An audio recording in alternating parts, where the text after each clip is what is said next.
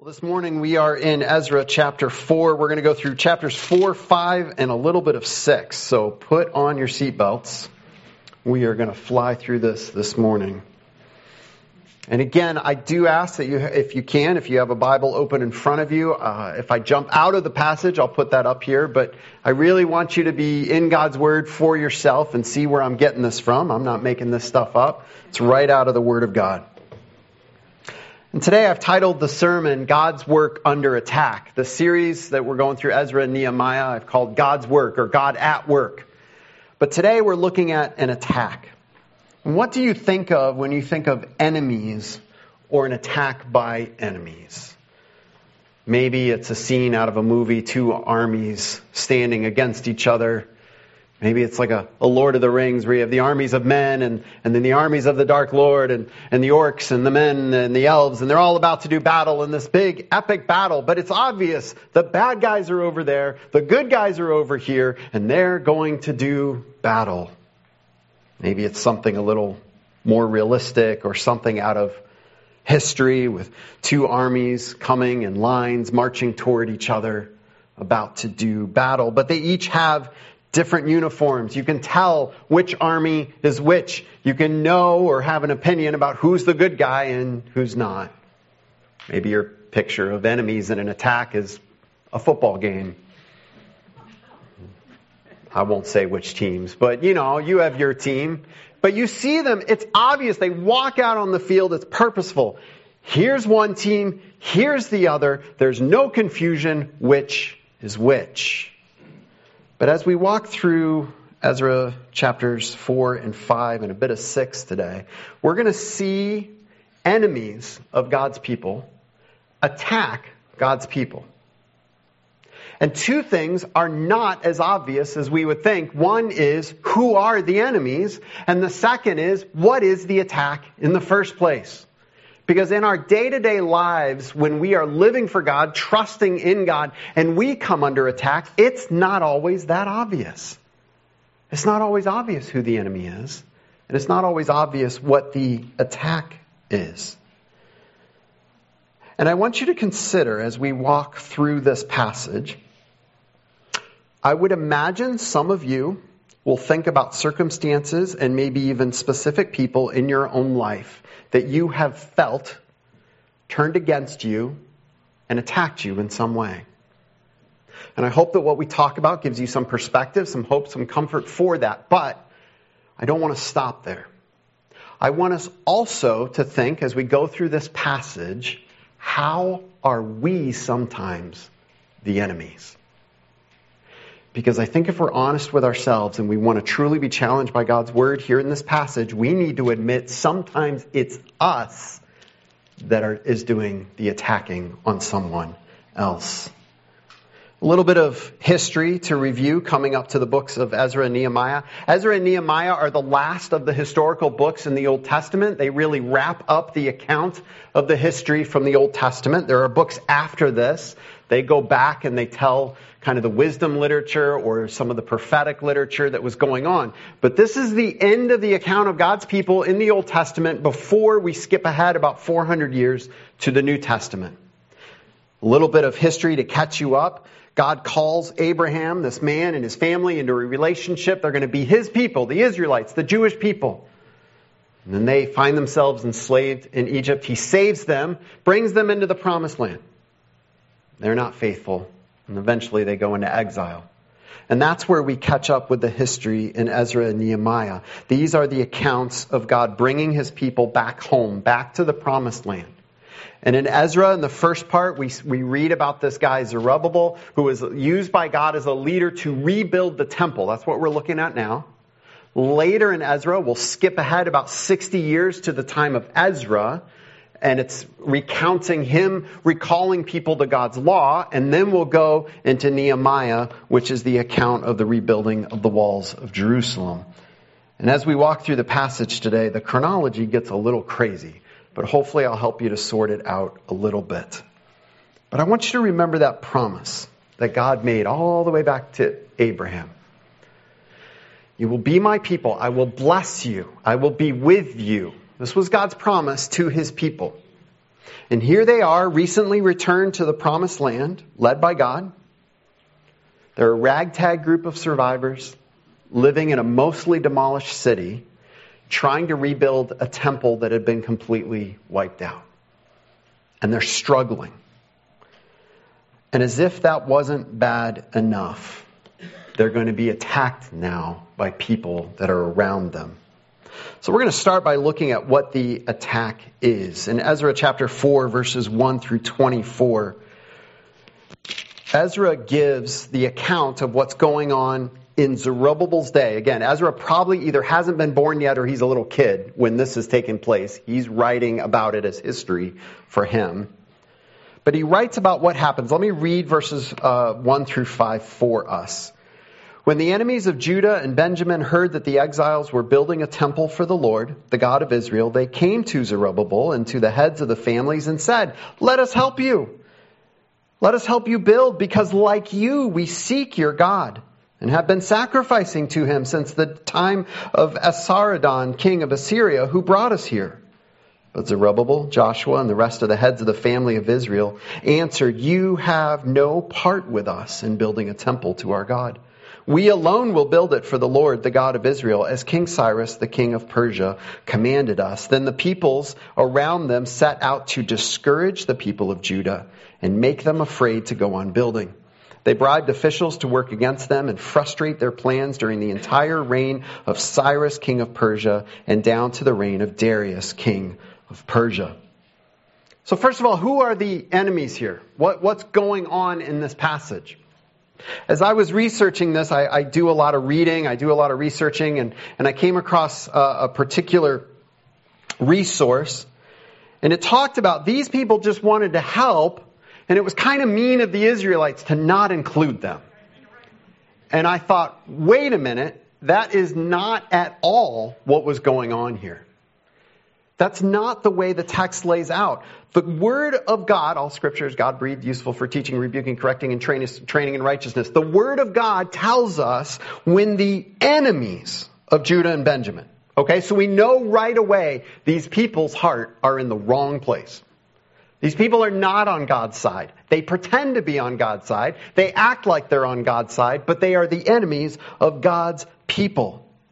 These are people who were living in the land before the Israelites came back. We talked a little bit about that, the way the Persians and before them the Babylonians, before them the Assyrians. The way they worked is when they conquered a land, they would often cart off a bunch of the people into exile.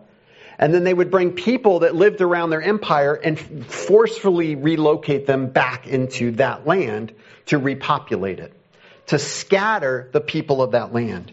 These are people that have been put in positions, many of them of authority by the Persian government, to rule over this land. But it is not their land. It is the land of the Jewish people, the Israelites. It was given to them by God. And they have come back to rebuild their city, Jerusalem. And remember, Cyrus, king of Persia, had told them to do this. He had given them approval. Now, what do these people do? Well, they offer help. In verse 2, they say, "Let us help you build. Like you, we seek your God. We've been worshiping your God. We're just like you. We worship the same God." Now let me ask you this. If that's true, why didn't they rebuild the temple before this? If the worship of the Lord was so important to these people, this temple would have been built already. But it wasn't. It was laying in ruins. These are not true worshipers of God. And that is why, in verse 3, the Jewish leaders refuse their help and say, "You have no part with us in building a temple to our God." They understand that these people's heart is not in the right place. Now, if we go back in Israelite history, all the way to the time of the Exodus, God saves his people out of Egypt, brings them through the desert and into the promised land. And one of the first issues they face in the promised land is God tells them, "Be careful of the people that live there. They will lead you into idolatry." And do you know one of the first failures of God's people when they moved into the Holy Land? They were not careful of the people that lived there, and they were sucked into idolatry. there is a constant theme in the book of Exodus and Nehemiah of this concept of a new Exodus. Did I say Exodus? Ezra. There's the theme in Ezra and Nehemiah of a new Exodus. They are returning to the land and they are learning from their predecessors and saying, we need to do this right. They messed up. Let's do it right. And so they're looking at these people who are offering to help, and the warning is in their minds, be careful. Don't get sucked in.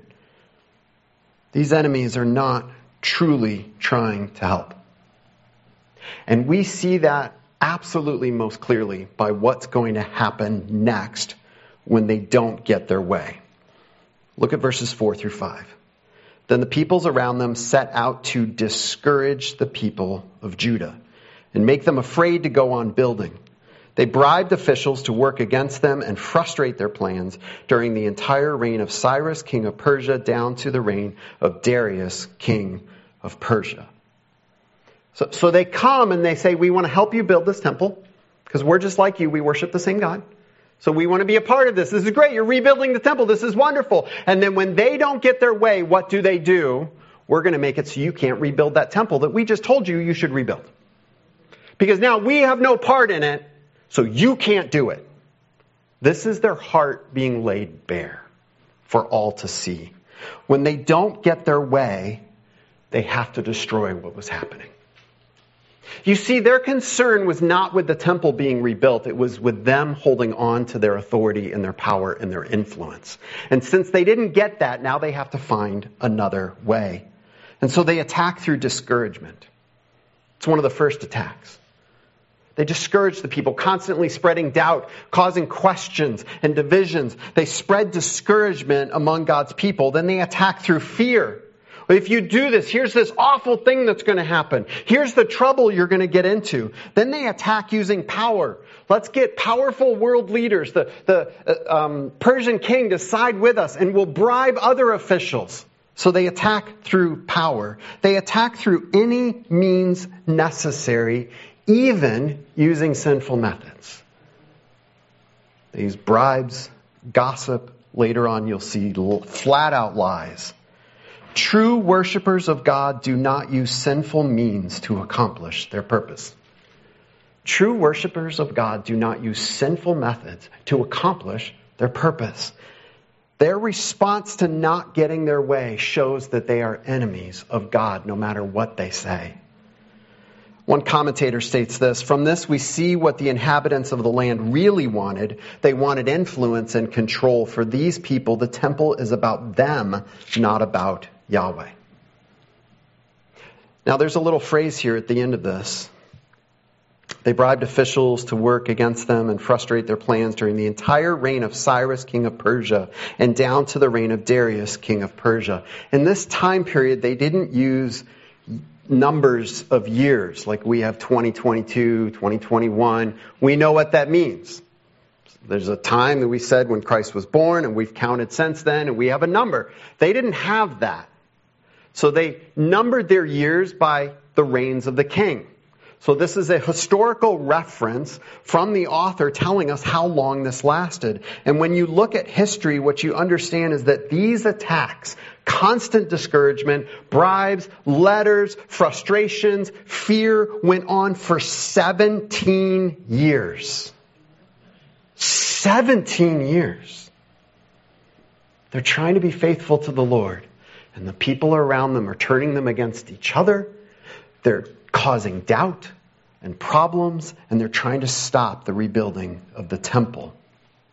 I want to skip all the way to verse 24. And I'll explain why in a minute, but verse 24 picks back up what happens here. And it says, thus the work on the house in Jerusalem came to a standstill until the second year of the reign of Darius, king of Persia. The enemies were successful. God's people cease being obedient to God. They stop working on the temple and they go about their day-to-day lives. Now we need to go back and look at verses 6 through 23. In verses 6 through 23, Ezra steps out of the historical account of Zerubbabel's time. And he steps back into his own time period. And I'll tell you, it took me so many times to read this and read what other people said to understand what was going on because it didn't make sense. And here's one of the things that helped me the most. An author said, look, put brackets. They said they didn't have brackets in the original Hebrew or Aramaic, which part of this is written in Aramaic. He said they didn't have brackets, but they said in our English Bible, it'd be super, super helpful if right before verse 6 and right after verse 22, there was a bracket. Because this is Ezra jumping out of his historical account from Zerubbabel's time, jumping about 60 years closer to his own time and talking about some things that were going on when he is writing this. And let me explain to you. The Persian kings are the essential things we have to look at to understand this. Cyrus and Darius were the kings at the beginning of Ezra. They are the kings when Zerubbabel goes. They are the kings when the temple is rebuilt. But these letters recorded in chapter 4, verse 6 down through 23, they mention other kings, Xerxes and Artaxerxes. These are the kings in Nehemiah. These are the kings when Nehemiah goes back to rebuild the temple, or rather the walls of Jerusalem. These are the kings of the time of Ezra. So we're in a different point in history. And what Ezra is doing is he has just mentioned, about 60 years in the past, these enemies that caused the Jewish people from 60 years ago to stop building the temple. And now he's jumping to his time and he's saying to himself, and I think to the people he's writing to, it's just like today. People are still causing trouble. We still have enemies. They're still trying to frustrate the work of God. Are we going to listen to them like those people did? That's what he's doing. He's applying it to his own time. And there are these themes that are going on. That Ezra is saying God has worked in the past and he is still at work now. So let's look at a couple excerpts from this passage. I'm not going to read all of it. But again, the people of the land send a letter to the king of Persia, in this case Artaxerxes, or rather Xerxes. Look at verses 12 to 16. Here's the bulk of their letter. The king should know that the people who came up to us from you have gone to Jerusalem and are rebuilding that rebellious and wicked city. They are restoring the walls and repairing its foundations. That's not what Zerubbabel was doing. They weren't doing the walls. They were building the temple. Who was building the walls later? Nehemiah. This is about Nehemiah's time. Furthermore, the king should know that if this city is built and its walls are restored, no more taxes, tribute, or duty will be paid, and eventually the royal revenues will suffer. Now, since we are under obligation, again, this is from the enemies, we are under obligation. Now, since we are under obligation to the palace, and it is not proper for us to see the king dishonored, we are sending this message to inform the king. Man, if you've had little kids, this sounds really familiar. Mom, Dad, because I'm trying to be obedient to you, that's why I'm pointing out what my sister did and how bad it is. Not because I want her to get in trouble. I love you so much. Tattletaling has gone on throughout history, okay? Since we are under obligation to the palace and it is not proper for us to see the king dishonored, we are sending this message to inform the king so that a search may be made in the archives of your predecessors. In these records, you will find that this city is a rebellious city, troublesome to kings and provinces, a place with a long history of sedition. That is why this city was destroyed. We inform the king that if this city is built and its walls are restored, you will be left with nothing in the Trans-Euphrates. That's the area around Israel. They write this letter, and it is filled with half-truths and outright lies. Yes, it is true the Jewish people at various times in their history caused trouble for other people. It is true at times they were rebellious. There is no inkling from this time period that they were doing anything rebellious whatsoever. They were obeying the edict given to them by Cyrus to do exactly what he said. And later they were obeying an edict given to them by Artaxerxes to go back and rebuild. They weren't doing what these people say. They're spreading lies and rumors. They also claim that if this is allowed to succeed, that there's going to be so much trouble. There's no evidence that that's the case. They claim that they are the ones on the side of the king of Persia. And then at the end, they tell him, if you don't do this, the sky is going to fall. Your empire is going to fall apart. They're just going above and beyond to try to get him on their side. In verses 18 through 22, King Artaxerxes sends a reply. This is the same king. When it talks about Nehemiah was a cupbearer to the king, that king was Artaxerxes. It's the same king that eventually allows Nehemiah to go. And he says in this letter that he believes these enemies, and he commands that all work on Jerusalem cease. In fact, it is quite possible that this letter that Ezra records is what triggers the beginning of the book of Nehemiah in the first place. Nehemiah hears what was going on in Jerusalem, and he prays and he takes action. And it might be this letter right here. Now, why is Ezra doing this? Why is he jumping out of the timeline?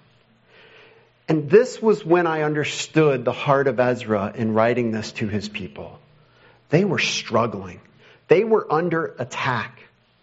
And they were trying to be faithful to God and rebuilding Jerusalem, but everything was arrayed against them, and they're struggling, and they're thinking of quitting. And here's Ezra. Ezra was a scribe, which meant he would often go into the temple. In fact, I think it's not too far of a stretch to say he probably had one of the side rooms in the temple where they would allow some of the scholars and people like scribes to work. He might have been sitting in the temple writing this book about the building of the temple, looking at what's going on in his world and saying, remember what God has done. Remember their struggle to build this temple. I know we're struggling today, but God is still at work. I got to that point, I thought, well, that'll preach. Because don't we still need that today? Isn't this why we need to pore over the history of Scripture so we can say that God who did that amazing thing with those people, He's still at work in our life and our world today. He is still at work.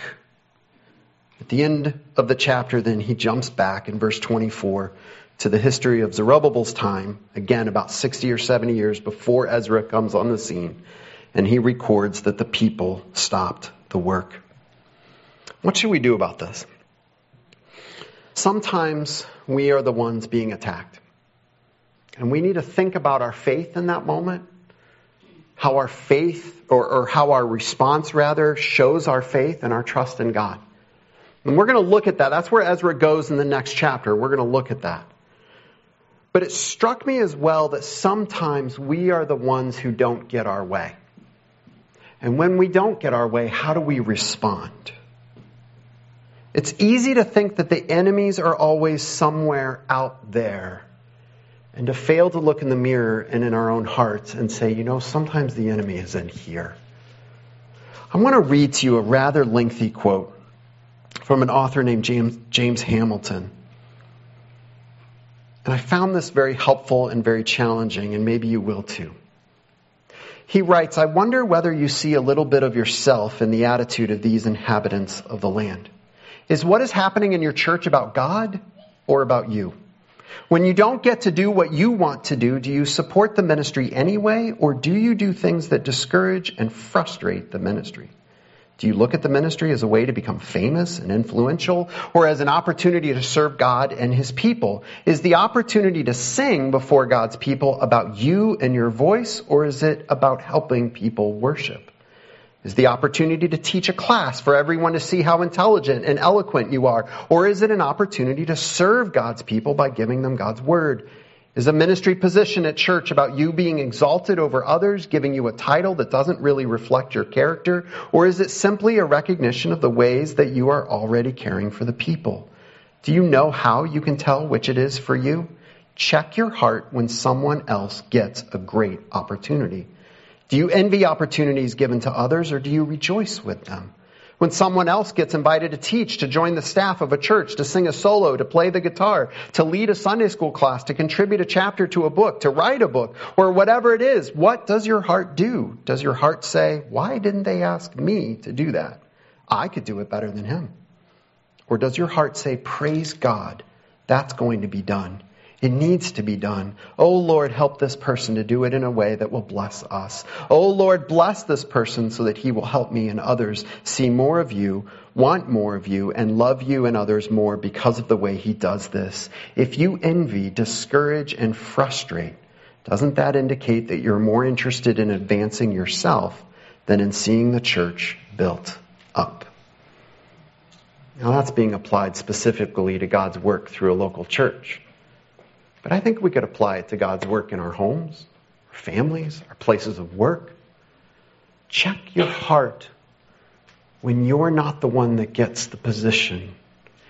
Is your focus on the work of God being accomplished or your involvement on the work or in the work of God? It's a very challenging concept. We've seen the attack from the enemies.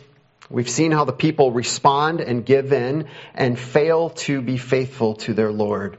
And now we're going to see how they respond in faith. Look at verses 1 and 2 of the next chapter, chapter 5. Now Haggai the prophet and Zechariah the prophet, a descendant of Iddo, prophesied to the Jews in Judah and Jerusalem in the name of the God of Israel who was over them. Then Zerubbabel, son of Shealtiel, and Joshua, son of Jozadak, set to work to rebuild the house of God in Jerusalem, and the prophets were with them, supporting them. They stopped working on the temple because they were afraid. In these two verses, they restart working on the temple. What made the difference? Here's the key to applying this passage. What made the difference? The difference was the word of God. In this case, coming to them through two prophets, Haggai and Zechariah. Now, ladies, on Wednesday night, some of you are going through the book of Haggai. This is it. Here it is, right here. They were contemporaries of Ezra and Nehemiah, and their ministry, what was written by Haggai in just 2 brief chapters, and Zechariah was much more long-winded, but what was written by these two guys grabbed hold of the hearts of people. And it wasn't just these two guys and their opinions, it was the word of the Lord through them to God's people. In fact, I want to read for you verses 1 through 9 of Haggai chapter 1. In the 2nd year of King Darius, on the 1st day of the 6th month, the word of the Lord came through the prophet Haggai to Zerubbabel, son of Shealtiel, governor of Judah, and to Joshua, son of Jozadak, the high priest. You should recognize some of these names now. The high priest, this is what the Lord Almighty says. These people say the time has not yet come to rebuild the Lord's house. Okay, so that's them ceasing the work on the temple. Not the right time. God's closed that door. It's just not the right time. Then the word of the Lord came through the prophet Haggai. Is it a time for you yourselves to be living in your paneled houses while this house remains a ruin? Now this is what the Lord Almighty says. Give careful thought to your ways. You have planted much, but harvested little. You eat, but have never enough. You drink, but never have your fill. You put on clothes, but are not warm. You earn wages only to put them in a purse with holes in it. This is what the Lord Almighty says. Give careful thought to your ways. Go up into the mountains and bring down timber and build my house, so that I may take pleasure in it and be honored, says the Lord. You expected much, but see, it turned out to be little. What you brought home, I blew away. Why, declares the Lord Almighty? Because of my house, which remains a ruin, while each of you is busy with your own house. They were focusing on their own needs and their own wants. Oh, sure, it started with an attack and giving into that. But now it's transitioned into just outright selfishness. It's easier for us to just do our own thing. It's still easier for us to do our own thing and to ignore our obedience to the Lord God Almighty.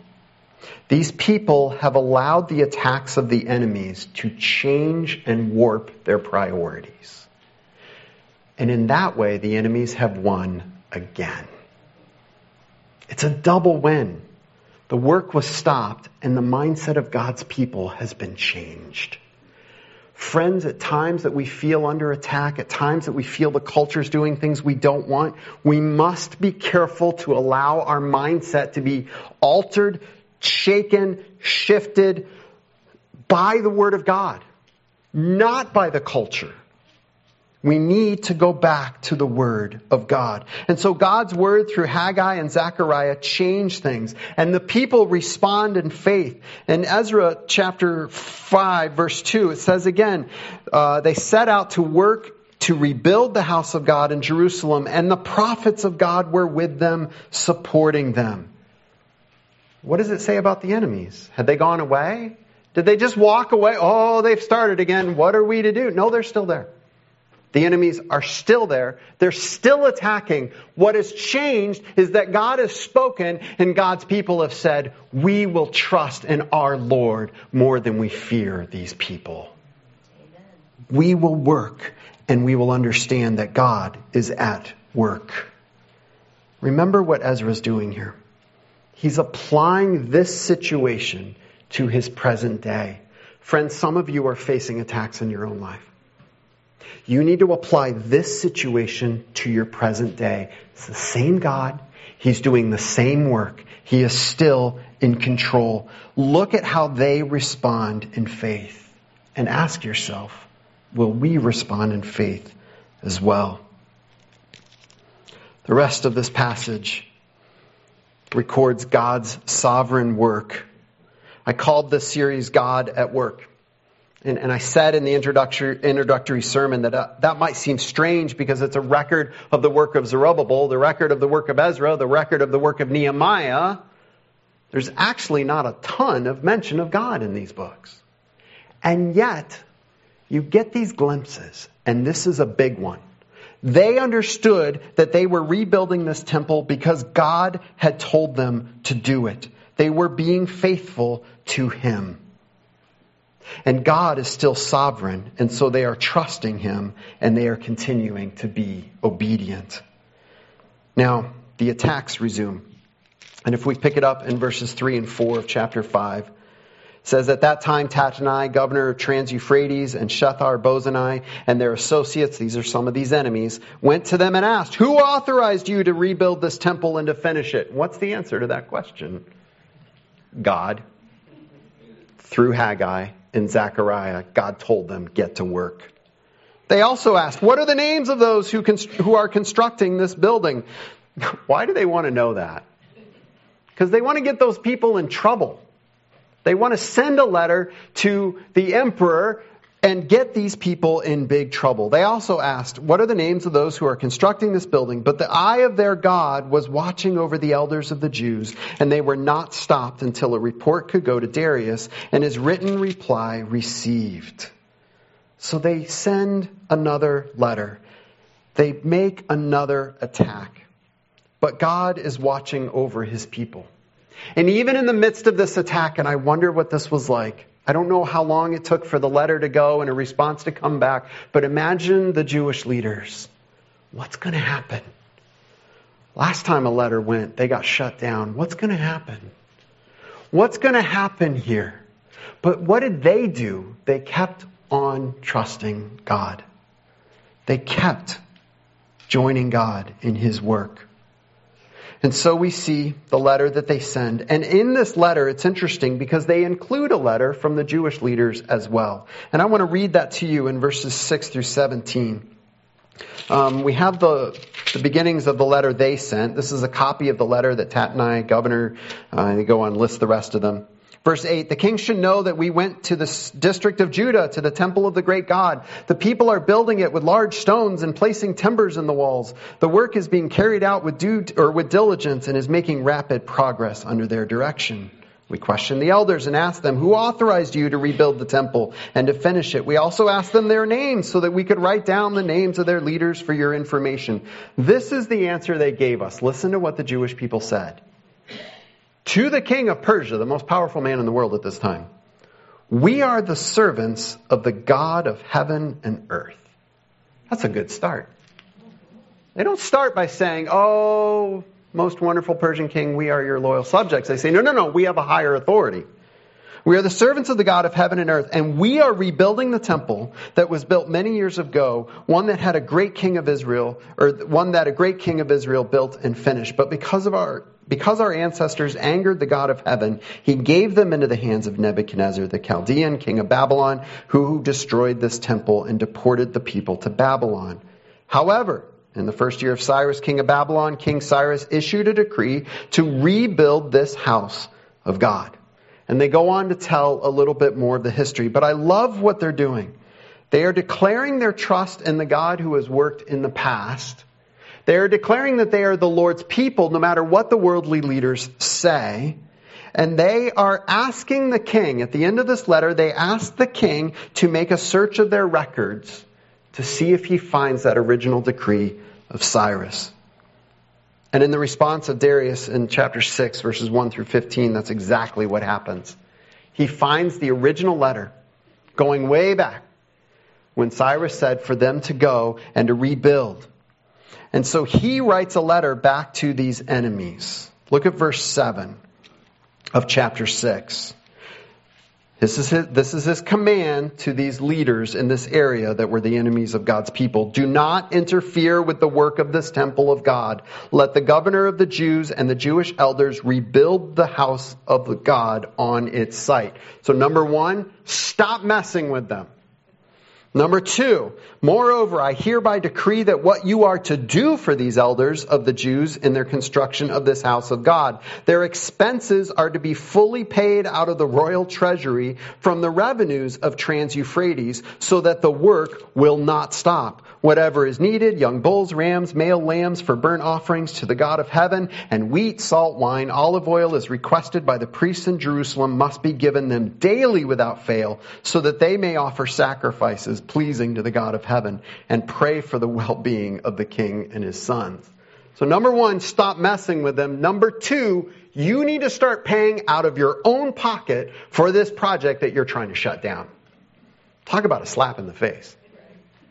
Now understand the way this worked. These leaders, these secular leaders, I think we could call them, they were responsible to collect taxes and send them to the Persian king. Make no mistake, those taxes, that income, will still be paid to the Persian king without fail. This money is going to come out of their pockets.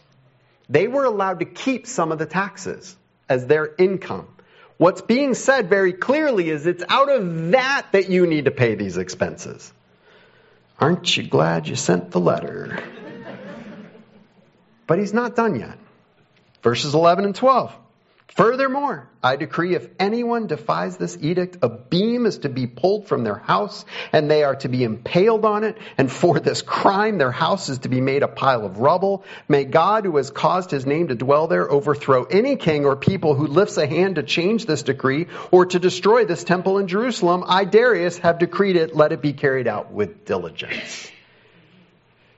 Think of the attacks. They were threatening them. And what happens?